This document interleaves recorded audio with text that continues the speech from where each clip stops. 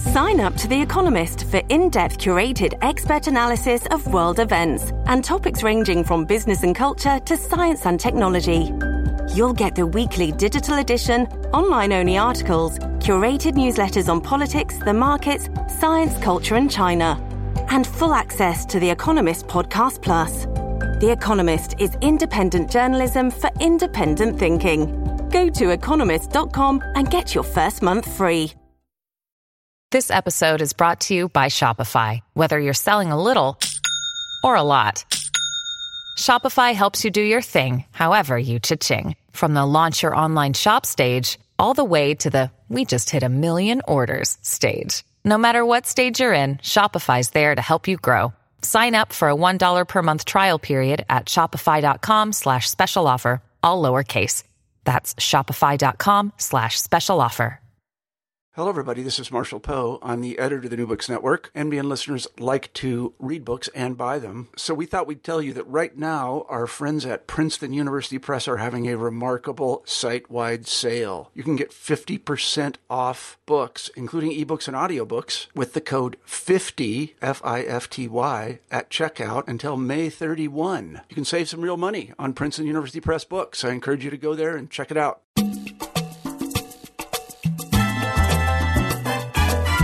Welcome back to New Books in Latino Studies. I'm David James Gonzalez, the host of the channel, and today I'm speaking with Ulla Berg, author of Mobile Selves, Race, Migration, and Belonging in Peru and the U.S., published by the New York University Press in 2015. Dr. Berg is trained as an anthropologist and holds the position of associate professor in the departments of Latino and Hispanic Caribbean Studies and Anthropology at Rutgers University. Her research and teaching interests include migration, mobility, transnationalism, globalization, media, ritual and performance, and visual anthropology. In particular, her research explores the historical and contemporary processes and experiences of migration and mobility within Latin America and between Peru and the United States. Hello, Ulla, and welcome to New Books in Latino Studies.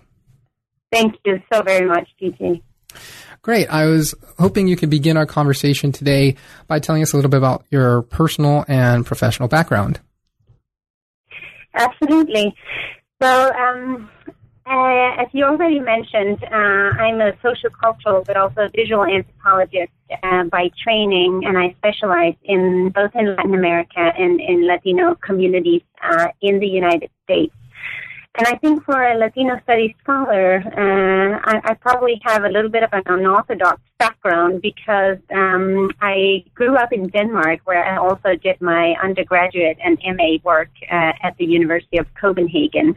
Mm-hmm. And I came to the U.S. in 2001, which was just a month after 9/11, to do graduate studies in anthropology at NYU. And I think this sort of whole moment of my arrival in the U.S., of course, affected my entire outlook on U.S. society, but it also affected the processes of migration that I was studying and the kind of subsequent policies governing the movement of people in and out of the country, right?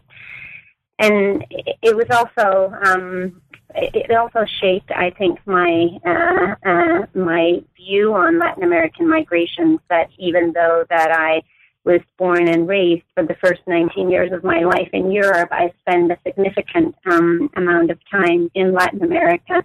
Mm-hmm. Before I even came to the U.S., I didn't come to the U.S. I came to the U.S. for the first time. I was in my mid-20s. And before that, I had spent numerous years in Latin America, so I kind of came late to the U.S., as it were. Mm-hmm. And I should say that is, I'm mentioning this, and that is significant because, in a way, that also means that I came to Latino studies somewhat accidentally, I would say, by virtue of following my interlocutors across borders from Latin America to the U.S., because I was already working as an anthropologist, and I had studied at Latin American universities.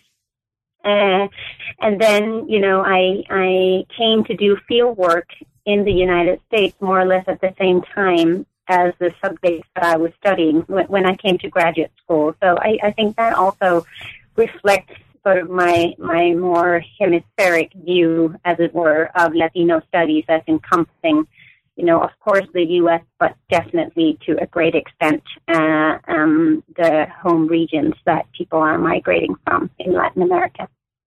Certainly, no, definitely, and I think that that's very fascinating to hear.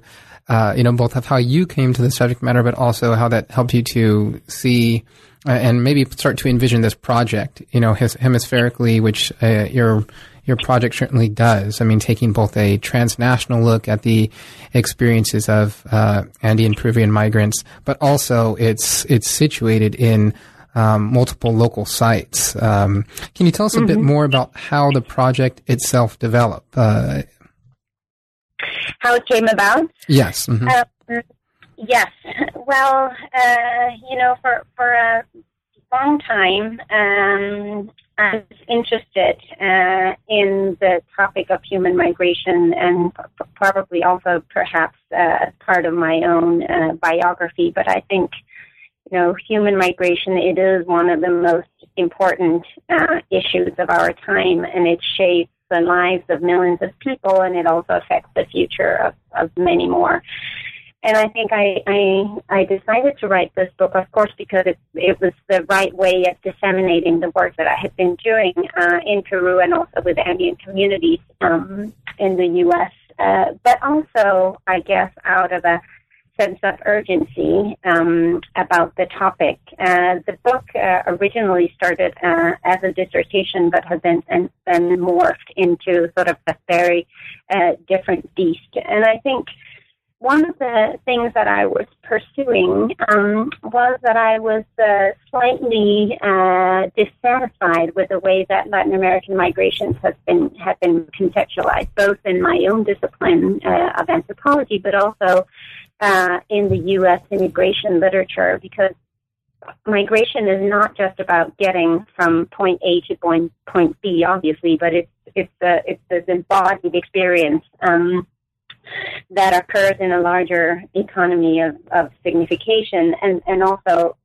that experience has to be validated by all of these larger institutions and structures of power. And I think in many of the studies in the U.S. immigration literature, it kind of placed the United States squarely at the center and sort of the site that came to create value for people's experiences, right? As sort of the only context that gave meaning to the migration journey and the process. And that to me was simply inaccurate. And I saw that in my work because people don't migrate out of nowhere, but they're part of these very dense histories and fabrics of social relations already in their home countries, right, that inform their experiences in very significant ways a long time before they even arrive to the U.S., right? So that was, I think, one of my sort of initial motivations. And, of course, also because prior to working on transnational migration and doing field work in the U.S., I was working in Peru, and I was looking at first the study of rural to urban migration, and then also at the impact of transnational migration in home communities in the Andes. And what I saw was that transnational migration, of course, had a very significant impact on local communities and local economy, but it was also almost as if it were sort of like the last stage of a century-long history of mobility, right? That it was sort of a last phase, as it were. So it wasn't perhaps that it sort of radically transformed these communities, but that it kind of added on to the scale almost, and that it allowed for an expansion of Andean livelihoods. Now, previously people had migrated from Andean communities to sort of highland cities or maybe to the capital of Lima, but now they were kind of extending that livelihood, right, that mobile livelihood beyond the borders of Peru. So I also think that that informed my approach, that I approach migration as an embodied experience, but also as a sort of a spatial extension of a form of livelihood that Andean populations have been engaged in for centuries, right? Great points. Yes, and I appreciate that as a historian of the United States, as I typically, as I teach classes and interact with students, one of the things that I'm most grateful for that migration scholars have brought into I think the study of American history is the transnational perspective that migrants have and that scholars like yourself have had to adopt and developed in really trying to understand the social experiences of these people have really helped to destabilize the concept of the nation. You talk about being dissatisfied initially with how migration itself was discussed in the literature, particularly in the United States, and that's right because of the nationalist frame of that shaped a lot of these studies, right? That viewed, the U.S. of course as a land of opportunity, and thereby pulling these migrants because of its concepts such as freedom and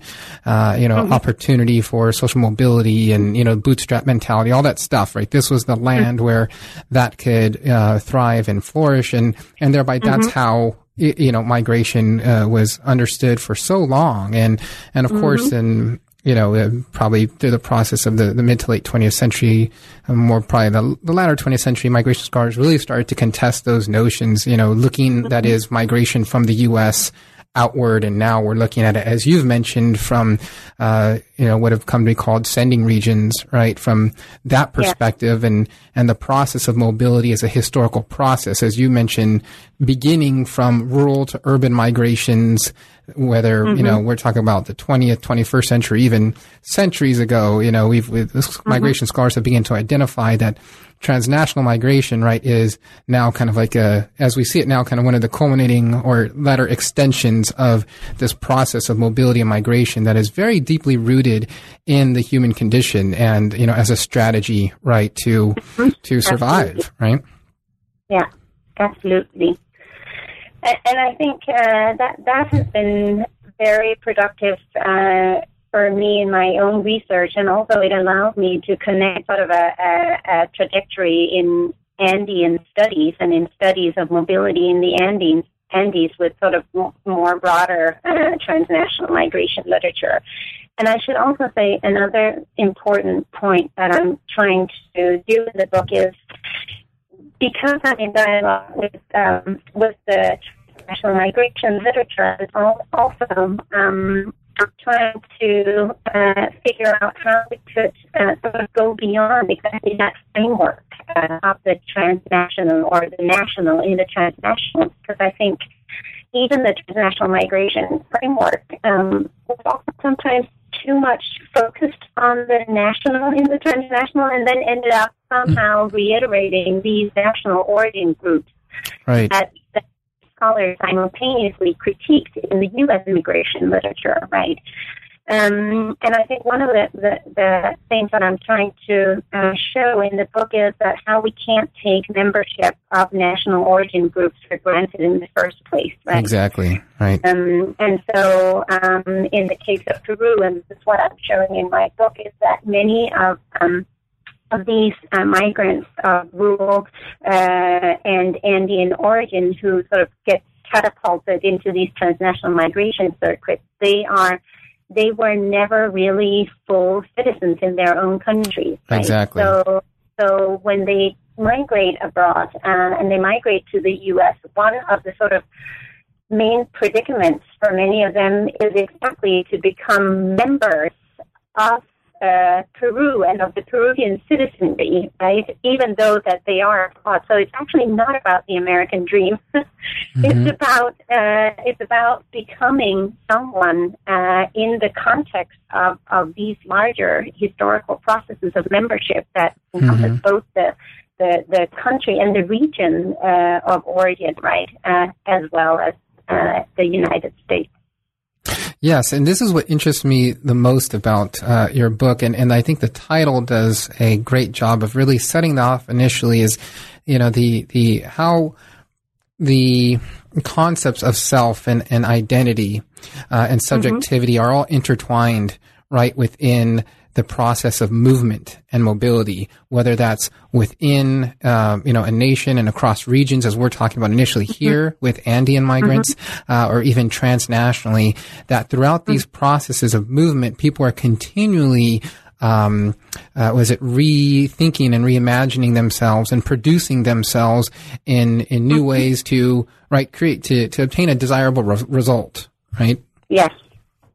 And so your book breaks this up in three different parts. There's the first part entitled Cosmopolitan Desires is more about the initial process of leaving a sending region or leaving an Andean community. First, how the migrant imagines that, and then how it is experienced.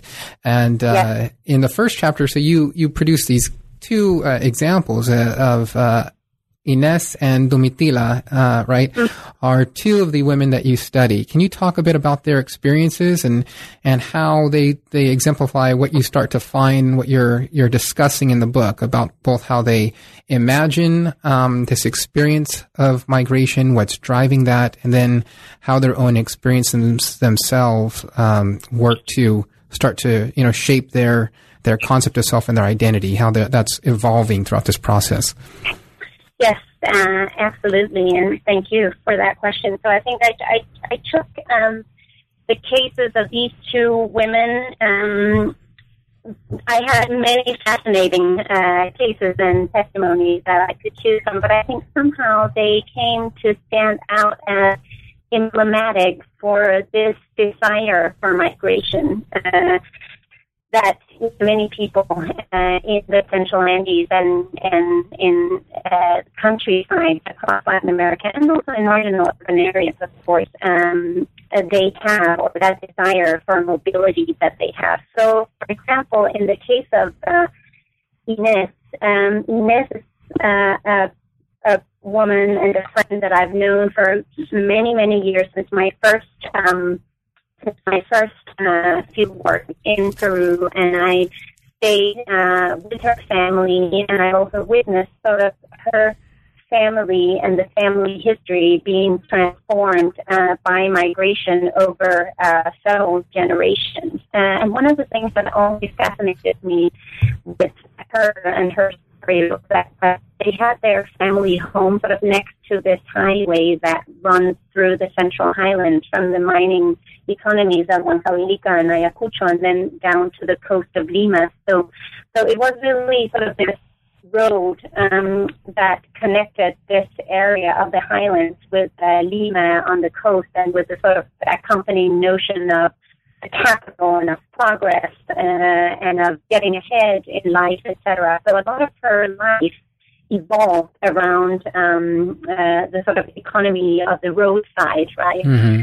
And it came out in many conversations with her over the course of the years that I followed her, how strong that desire for mobility was. And Ines, she was someone who had the possibility for family reunification. Her father had left in the late 1970s to the U.S., and he was have been trying for years to go to the United States through family reunification, but that didn't quite work out. So she also simultaneously applied for a visa, and working all these multiple strategies that many aspiring migrants do. And over the course of a number of years, each time I returned to Peru, I saw her and we would talk about migration and talk about her plans. And then suddenly, one day, she was gone. Or it was not called that suddenly because it had been sort of on the way for a very long time. So she ended up in Miami, living with an uncle and with her sister, who also had managed to travel. But her arrival in the United States was sort of heartbreaking in many ways, because her story, and the early interviews that I had with her had sort of this character of almost an overflow of aspiration. She was so excited and so so full of aspirations. That is really the best word for it, I think, but had so many dreams and things that she wanted to do, and then sort of the hard reality of arriving in the U.S., of having no paperwork because she overstayed a visa, of not being able to find a job, and then later on she brought her son to the U.S., and then he also was undocumented, and sort of just trying to make a life happen under some very difficult circumstances. So she was very sort of driven by this notion of salir adelante, right, of getting ahead. But it turned out that, when she arrived at the U.S., the main sort of bulk of her labor evolved around just getting by, right? Right. Like when this aspiration sort of hit the reality of sort of entry-level work in the United States that many labor migrants undergo, right? And the other testimony I have there in that first chapter is that of Domitila. And Domitila is interesting because she was also living in this sort of larger aspirational economy that dominated the area at the time that I did my research there, which was in the first half of the 2000s, right?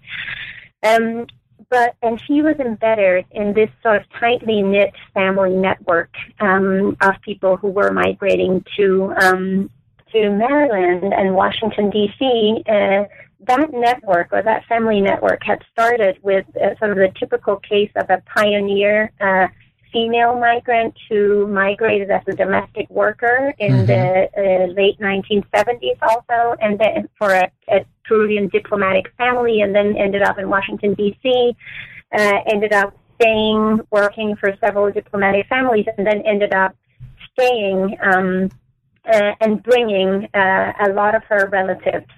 So at the time that I met the pioneering migrant that I call Asunción in the book, she had almost managed to bring like 40 of her nieces and nephews and brothers and sisters to the United States. Inés, she was caught up in that migration. Not Inés, Domitila was caught up in that migration stream somewhat involuntarily, because it was her sister who was supposed to migrate in her place. And the arrangements had already been made for her to migrate, but then the sister, the younger sister, sort of quote, deserted, right, that family migration project because she had a boyfriend and she really didn't want to leave for the United States. And then it was considered that the family was sort of losing out on this opportunity for diversifying their income, right? So they had to send someone, and then that someone became Inés, and she became Domitila, and she ended up migrating sort of a little bit against her will, but to help out the family, leaving a child behind. That she then did not see for almost 10 years at this point, with these incredible sort of social and emotional costs, right, in order to sort of fit into this family and community-driven migration project. Yes, those are two great case studies, I think, to just open up the book and really highlight two of the, common themes that perhaps, underlie the decision to migrate for a number of migrants, and not just, of course, Andean Peruvians. But so you mentioned the first is this, Inés represents the aspirational force that drives, some to migrate, this desire to get ahead, as you say, it's salir adelante. And then you have Domitila, who represents the moral objective, right? Or the kind of, the moral responsibility, right? As a pioneer, she was connected to this this lineage, if you will, of migration. This is a migration that's a strategy, as you mentioned, that allows the family to diversify. It's not only its earning potential, of course, but also its own, social advancement, its place within the community, right? I mean, this is fascinating within your work. You and a number of migration scholars connect, the opportunity that transnational migration creates for people, not just to get ahead in the way that they are leaving their home country and making something anew of themselves in the receiving country, this being the United States, but what that opens the door for their own social advancement in, back home. Not just in the forms of consumption, or even consumerism but, in their status within the community itself. And so creating this, perpetual chain of migration and being part of that she felt such a sense of responsibility and acknowledging and understanding how much her family had put into this process all the time, all the money. As you mentioned, Domitila couldn't let this pass. I mean, that sense of moral obligation, she could not let all of that work go to waste or risk her family's, the value that this was to her family, even though it meant leaving her child behind. It was heart-wrenching, to read that. And, I think, but a phenomenal case study, both of those, to really highlight those two driving forces, that are just two of many, perhaps, but very common, perhaps, right? Yes. Yeah. No, that's great. And thank you for mentioning that. Also because I feel one of the things that I wanted to do was also to get away from that notion of the migrant as sort of this individual rational actor, right, who only makes choices based on sort of individual desires, and that, especially with Domitila's case, it is sort of a moral predicament, right? It's become something that she has to do in order to reproduce not just herself as a sort of a successful migrant subject, but also her family and her sort of close community. Right. And also, as you point out, that it's so much more than just purely economics, and materiality, which I think is interjected so much, in the discussion of migration and both migrants themselves, why they do what they do. Yes, that's a key component of it. This is about survival, but, as you mentioned in throughout the book, for these people, it's not their only option. For some of them, they could stay, they could return to, Peru and have a good life, right? And so it's not merely about survival, but it's about the opportunity and, this concept of the self, where they want to be, what they would like to become, and how transnational migration, not only again for themselves, the individual, but for their family, for their community, how all that factors into this decision and the sacrifices that go into, migrating transnationally. Yeah, absolutely. So wonderful. And that's just the opening of the book. The second chapter, which I was also, again, we're still in the process of kind of these, the fashioning of self as you're leaving or just entering into that transnational migratory circuit. But the second chapter then starts to address, the experience of that migration, the sense of identity as it comes through, the subjectivity of being a migrant, and having to, enter into this process without, without clear, I'm losing my train of thought here. I apologize, but without losing, or without having access to, direct, or I hate to say the word, legitimate forms of obtaining paperwork to do so, right? So what we're really getting at is you start to explain this migrant industry that has developed, that helps to support, migrants who are looking to migrate transnationally. Many of these have already made the rural to urban, jump and experience, and now are about to make that next, transition. So can you talk a bit more about the migration industry, and particularly, again, how the fashioning of self intersects with, for example, the process of obtaining certain types of visas? I mean, this was a fascinating part of this chapter where you start to connect how migrant entrepreneurs and industry professionals help migrants to really fashion an identity that fits the particular use of a visa, whether it's a student visa, and an artist visa, whatever it may have been. But it's really the sense of, traveling like a student or traveling like an artist. So can you talk a bit more about how this chapter really teases that out? Yes, absolutely. I'd be happy to.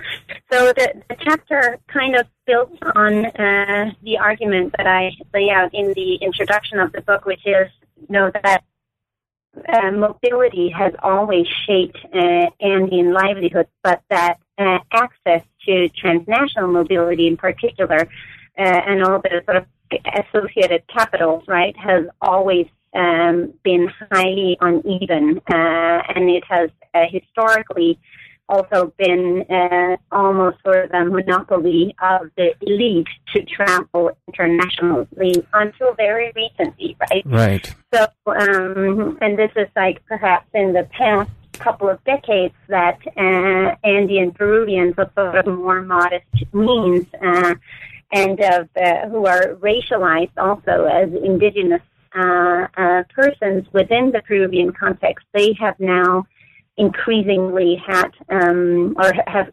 acquired access to transnational mobility, but in these simultaneously very constrained ways, right? And that is what I'm trying to do in the book's second chapter. It's called Paper Fixes, the Making of Mobile Subjects.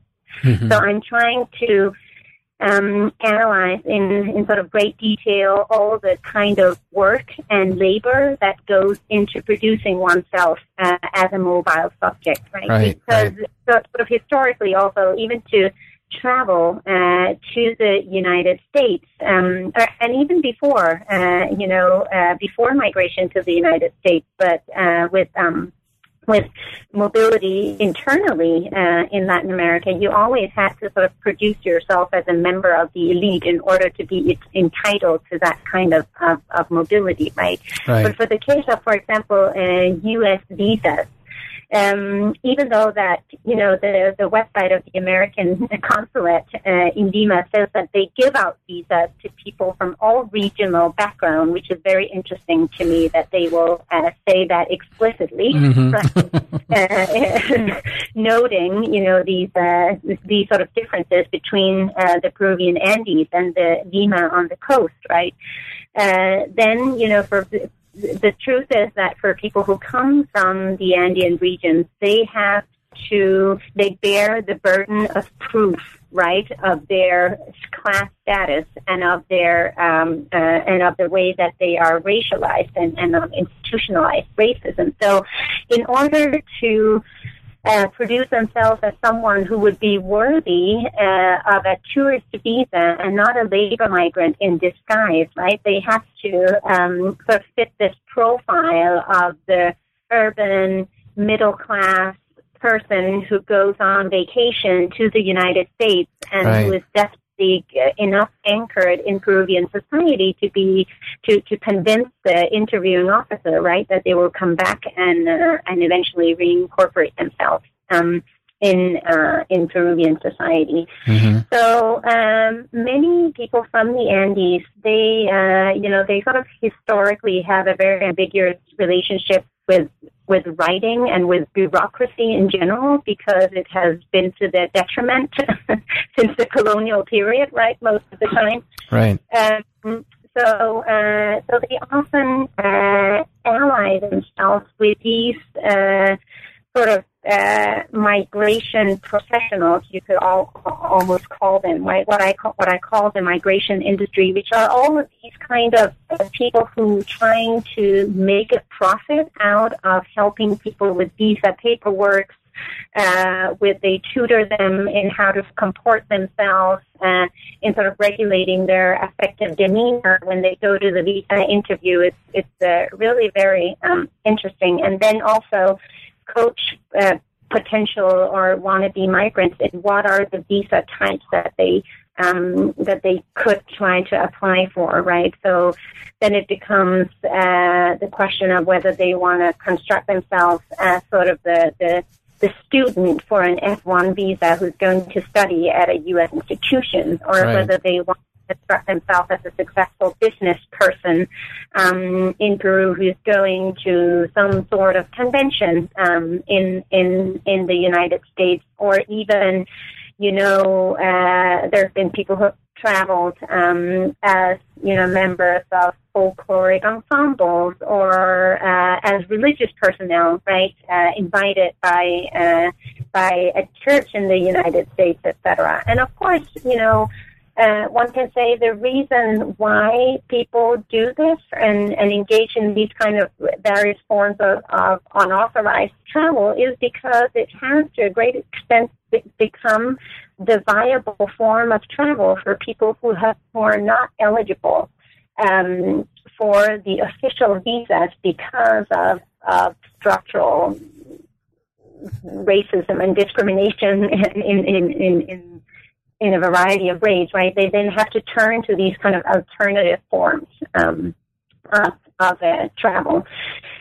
And, that some scholars who work at sort of the intersection of this, I prefer the term migration industry because I think that it sort of highlights the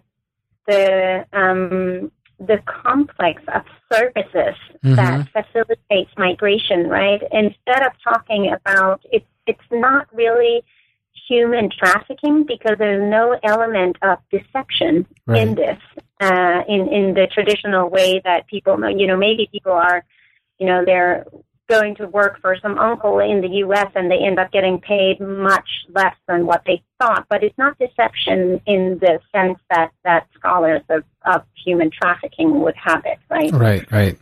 Or not so much the scholars, but actually the legal definition of human trafficking.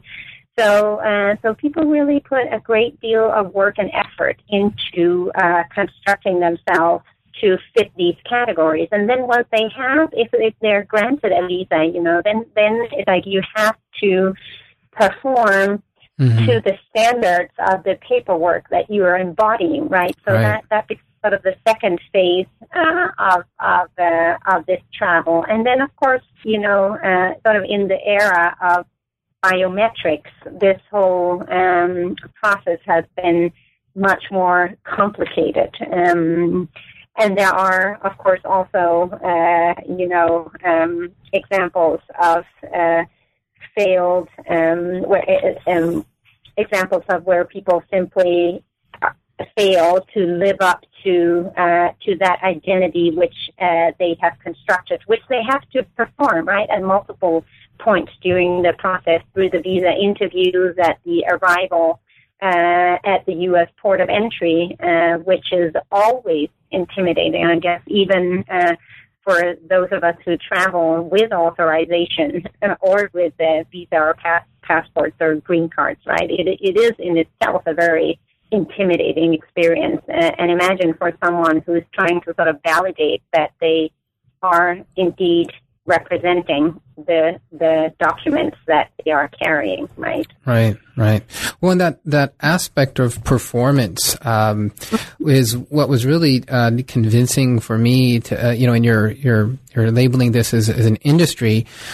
It really helped me to understand, of course, reading throughout the chapter, how much coaching went involved, how much scrutiny went into, from the side of the broker, right, the migration broker, in choosing what was the right type of visa and the right type of identity and performativity that this migrant could thereby inhabit and pass, right, throughout this process. It was incredibly complex. So in addition to just the array of services, if I can, right, the professionalism, that goes into this industry and obtaining, throughout providing the service to these migrants is just incredibly in depth and complex. Also, on the aspect of performativity, I think we can understand this, as you've mentioned, even if this doesn't just happen to those that are trying to pass, if you will, the migration process or visas without, standard or legitimate type of documents. I was taking an undergraduate seminar quite a while ago, not too long ago, but we talked about this in this seminar, which is really about, it was a seminar on immigration. And we mentioned how even I grew up along the U.S.-Mexico border in San Diego. And before 9/11, it was very frequent and very easy to cross that border. You just jump in a car, or you'd walk across it. And in this class, we discussed what happened and how we acted when you were driving across the border back, north from Mexico, right, coming through the border checkpoint. It was a completely different experience than when you crossed. When you crossed, everything's really you just literally drove, you just literally walked. There was no real check or an inspection.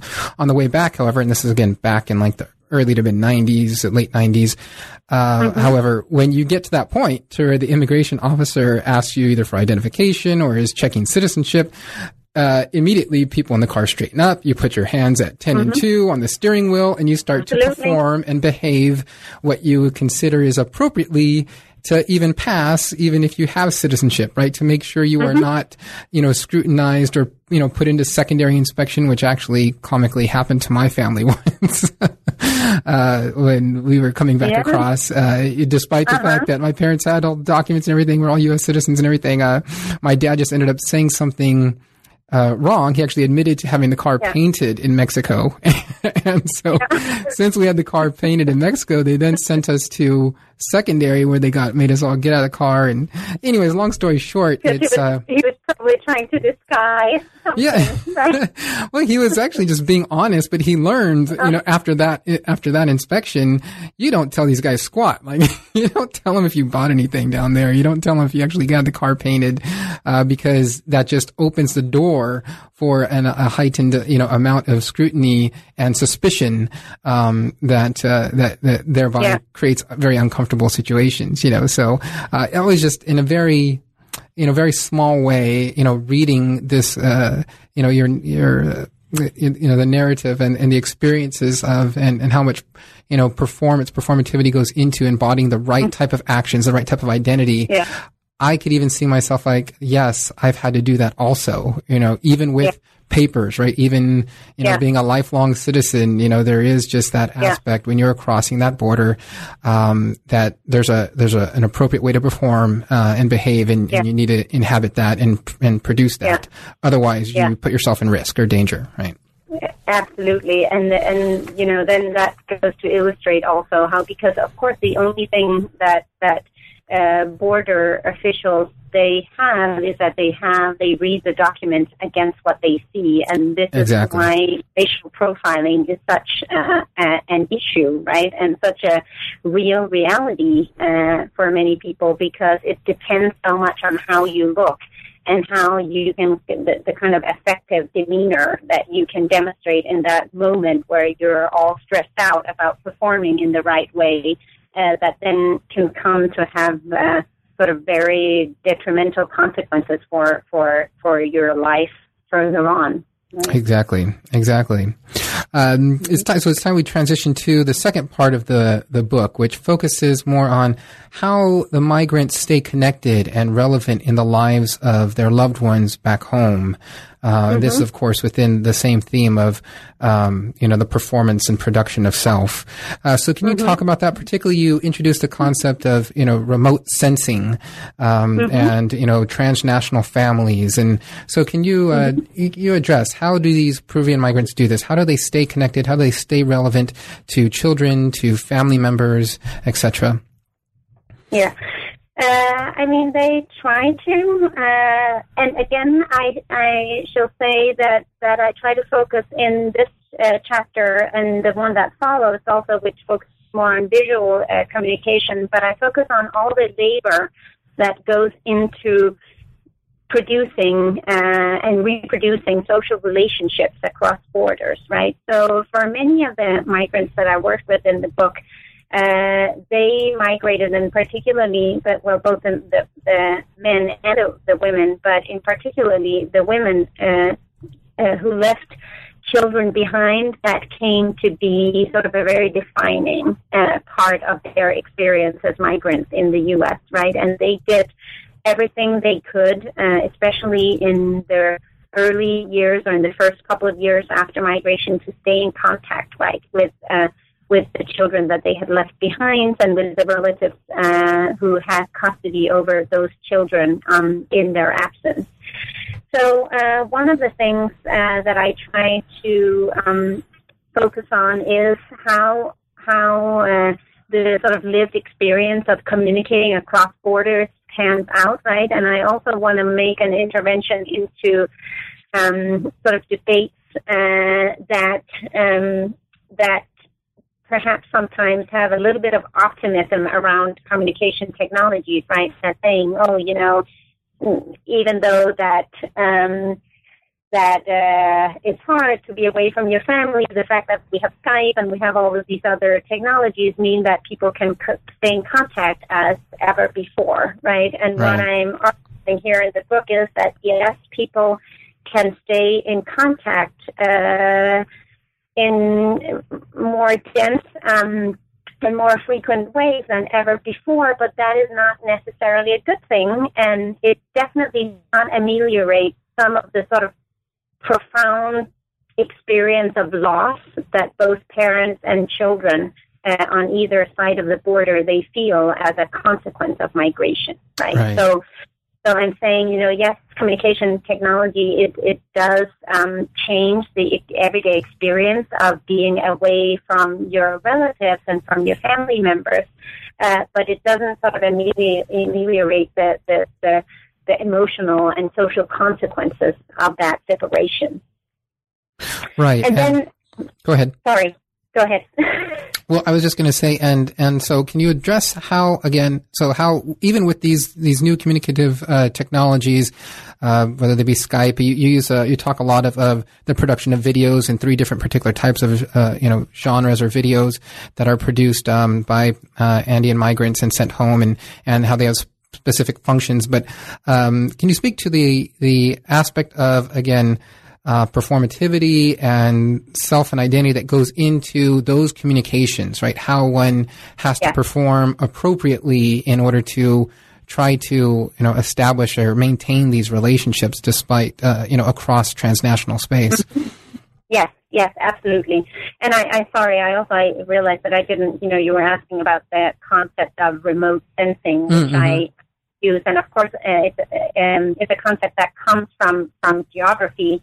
And it refers to sort of this acquisition of information about an object or phenomena on the Earth through this technological mediation. And I'm using it to show how migrant parents, for example, they attempt to know something or sense something about an object of desire, in this case a child, right, from afar, through this process of technological mediation. And that is, not only Skype, but also, phone contact and the circulation of videos, both online and at the time that I started this research, people were still circulating video tapes. Now they're circulating video files, right? But when I started this work, they were still circulating the actual physical tape. And I think one of the interesting things about the circulation of the visual is that sort of the indexical quality of the image, right? The image will always attempt to claim the status of truth, right? So people often think that if they have seen something, then it must be right. So in the context, for example, of collective migrant remittances, when migrants abroad, they send donations back home, it became to help the local football team, or to put new benches in the church, or to repair the roof of the municipality in this rural community of origin, whatever it was. In order to sort of make sure that the money was used for or destined for the project that it was actually given for, they would sometimes require that sort of local politicians would send videos of the completed works to the migrant organization in the U.S., and in this way sort of have the visual proof that these collective remittances had actually been used appropriately, right? But then these videos, they also circulated in a more intimate sphere in the form of video letters between relatives, and also, again, it was often actually connected to the use of remittances. So sometimes, relatives back home, they would shoot sort of little bits of video to show that, they were in the process of completing that home extension or home improvement project that they had received money to do by the migrant abroad, or that they had bought the present for the children that they had received remittances to do, and all that sort of things. And then in the book, I also have this one case of one migrant who went back to be the sort of sponsor of the patron Saint Fiesta or festival in the community. And he had also circulated these videos in order, of course, to bolster his legitimacy and his social status and his capital within this transnational community of migrants. But then there was also issues with him. His wife did not go, and then, he was dancing with this other paisana, and that came out on the video. So there were also all these sort of aspects of trying to edit out things that you didn't want others to see. So what I'm saying is that, greater connectivity does not necessarily lead to sort of a more fluid and transparent communication, but it forces migrants and their relatives who are left behind in the home country to be more and more aware of how they perform and how they construct their identities and the sort of self-making via these various forms of technologies and the circulation of images that they generate. Yes, and just as you're explaining it to me, again here, it just sounds so exhausting. And I'm talking about this aspect of performativity where, they are having to perform appropriately in whatever local context it is. So whether they are, here in the receiving region or community, say it's Paterson, New Jersey, and either they're at work or they're within the home that they're staying in. There's multiple levels of how they are expected to perform, and they're trying to meet those expectations to, again, operate fluidly and safely through these spaces. And then but that doesn't end even within the most personal and strong connections of loved ones back home. There is still the aspect of performing appropriately, and the whole issue of surveillance that you bring up within this these discussions of these videos, and how that connects to how one is expected to perform appropriately. It just sounds, it's just exhausting, emotionally. Myself, I feel, drained just trying to reading through it and listening to it and trying to understand what that is like. And in essence, it seems like these migrants always have to be on, right? That spotlight is always on them, regardless of the public or private space they are in and who they're communicating with, to, again, produce themselves in ways that are, received the way that they would like them to be. Absolutely. And that is, of course, that is the key idea in the book as a whole, because then in the following chapter, in chapter 5, which is about public performances in public spaces in Paterson, New Jersey, which is sort of one of the early areas of Peruvian migration to the Northeast. They do this Peruvian parade every year, and that is, of course, sort of in the spirit of ethnic parades in the U.S., but it has that same sense of having to perform according to these various standards and evaluations, right? So even the organizing committee, what always called my attention was that there was this high level of anxiety around how to represent what would then be taken by others to mean the Peruvian community in the U.S., right? So that's also another situation in which you see this sort of pressure to perform according to these norms, whether these norms are like a particular way of being Peruvian and a sort of a folklorized element of a larger U.S. Latino group, or whether it is to sort of perform yourself as the docile, hardworking, property-owning, successful Latino immigrant, right? Which is kind of the other archetype that is at play at these public events. But sort of the essence of having to perform according to those standards in a given setting are the same in that chapter for public events. Yes, and what I found fascinating in that chapter particularly is you discussed how the folkloric, like, if labeled folkloric, like performances of Andean migrants in this parade does two things. It both claims space and membership for themselves in a positive way as Peruvians, so they are inserting and claiming space, as part of that. Those larger tropes, they're inserting, their identities and themselves and saying, this is also Peruvian.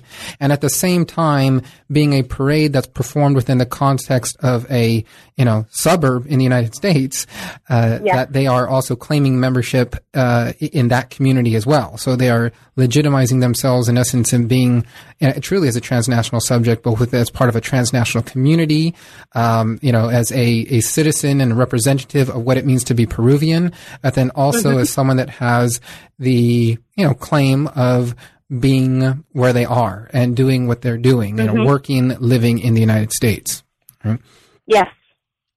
So, yeah, absolutely. So it has this kind of dual aspect to it, and of course it's interesting because with the whole folklore performance, it's also kind of it's a way to assert sort of a specificity within a sort of larger understanding of genericness of a Latino identity in the U.S., right?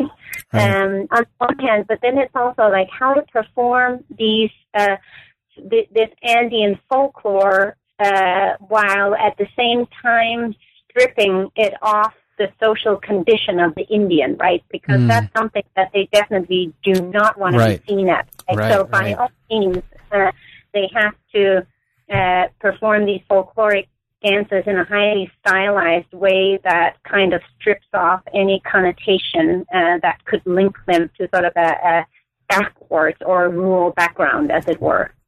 Yes, and that's, a strong undercurrent throughout the whole book, is that connection between, the production of self and being modern. You addressed early in the book, the transgressiveness of Andean mobility, and that, that sense, this historical sense of the Indian being out of place in urban settings. Yeah. And this is something that is, perhaps in the back of the mind of these migrants, right, as they are imagining initially, or not at the back, but at the forefront of their mind as they are imagining the initial, taking the first steps of, entering this migratory stream. The production of self is how to cast off the rurality, right? To how to cast off the poverty, and to become modern, to become modern is to become worthy in a way, of being a part of this migratory stream. Absolutely. And so let's touch on the sixth chapter too. This is part of the, there's a conclusion also, but the sixth chapter is along the same theme of migrants claiming citizenship and belonging, both in sending and receiving nations and as part of being transnational subjects. What I found really interesting in chapter 6 is your discussion of how this process of being, and the experience of being a transnational migrant can actually, politicize one to be more active and engaged in politics back at home. So in, the sending community, whether it's in, the Andean region or an urban setting in Lima. But can you discuss that? You bring about the concept of, phantom citizenship. So can you explain that and how citizens throughout this process and experience of migration actually become more activists, more involved, more empowered to make a difference back at home. Yes, absolutely. So since I would say around the 2000s, the Peruvian government, they have begun in different ways to reach out, quote unquote, to Peruvian communities abroad. And partly, I mean, that's due to a variety of reasons, but one of the reasons is that since there is dual citizenship or dual nationality laws in place in Peru since the mid-1990s, Peruvians are still not only able to vote in Peruvian national elections, but they are also obligated to do so. So for the Peruvian government, the foreign vote is actually pretty significant in national elections. So they have sort of a very clear incentive to reach out to Peruvians abroad as sort of an immigrant population who are still connected to their country of origin. So that is one reason why the government has sort of continuously since the 2000s reached out to Peruvians abroad. The other reason is, of course, also the importance of remittances and sort of trying to figure out ways of capitalizing on migrant remittances because of its prominent role in the national economy. And then also just simply the sheer number of migrants. Peruvians have been one of the sort of growing, the fastest growing Latino groups in the U.S., and Peruvians are also migrating to other places. But currently about 10% of the Peruvian population live abroad, which is quite significant. So it is of a concern to the Peruvian state. However, when the state talks about incorporating the Peruvians abroad in the sort of national imaginary that they call El Quinto Suyo, and that comes from the term Tihuantinsuyo, which was the Inca term for the four regions of the Inca Empire. So El Quinto Suyo is like the fifth region of migrants abroad. But tying it to sort of this notion of the Inca Empire, right? Right. Extending beyond Peru's borders. So when they interpolate Peruvians abroad as members of the Quinto Suyo, they're not necessarily thinking of the migrants that are protagonists in this book, right, who are sort of the disenfranchised labor migrants of Andean origin. But then these migrants who are the protagonists of this book, they try to find ways to insert themselves in these ongoing debates of citizenship in Peru. And so in this chapter, I start out the chapter with giving this vignette about lynching in the public square of one of the communities that I work in. And, you know, to make a long story short, some of the local authorities were taken to court because two of these cattle thieves died in the process. And then they ended up mobilizing help to pay for the expenses for the court process from migrant relatives abroad. And so for the migrants abroad, the sort of act of helping out and being able to help out economically these local authorities of the community, right, against the central state. That was a major it gave them a major sense of empowerment, right, to be able to challenge the state at this level, because they were saying, well, we have been left abandoned here in Andean communities for decades, if not centuries, and then you know, we have all these issues, and the police does not show up until they come and they want to put us into prison for taking justice in their own hands, right? That was it. And then they were able to actually pay for lawyers to defend their local authorities against the state, right? And that was a very powerful experience for people who have been marginalized as political subjects within their own country, right? So what I'm trying to say is that these sort of transnational flows of capitals in various forms, right, also influence and shape the way that people can position themselves ultimately as national subjects in the context of origin. Right. And those are fascinating examples. And, particularly the one that you mentioned there about the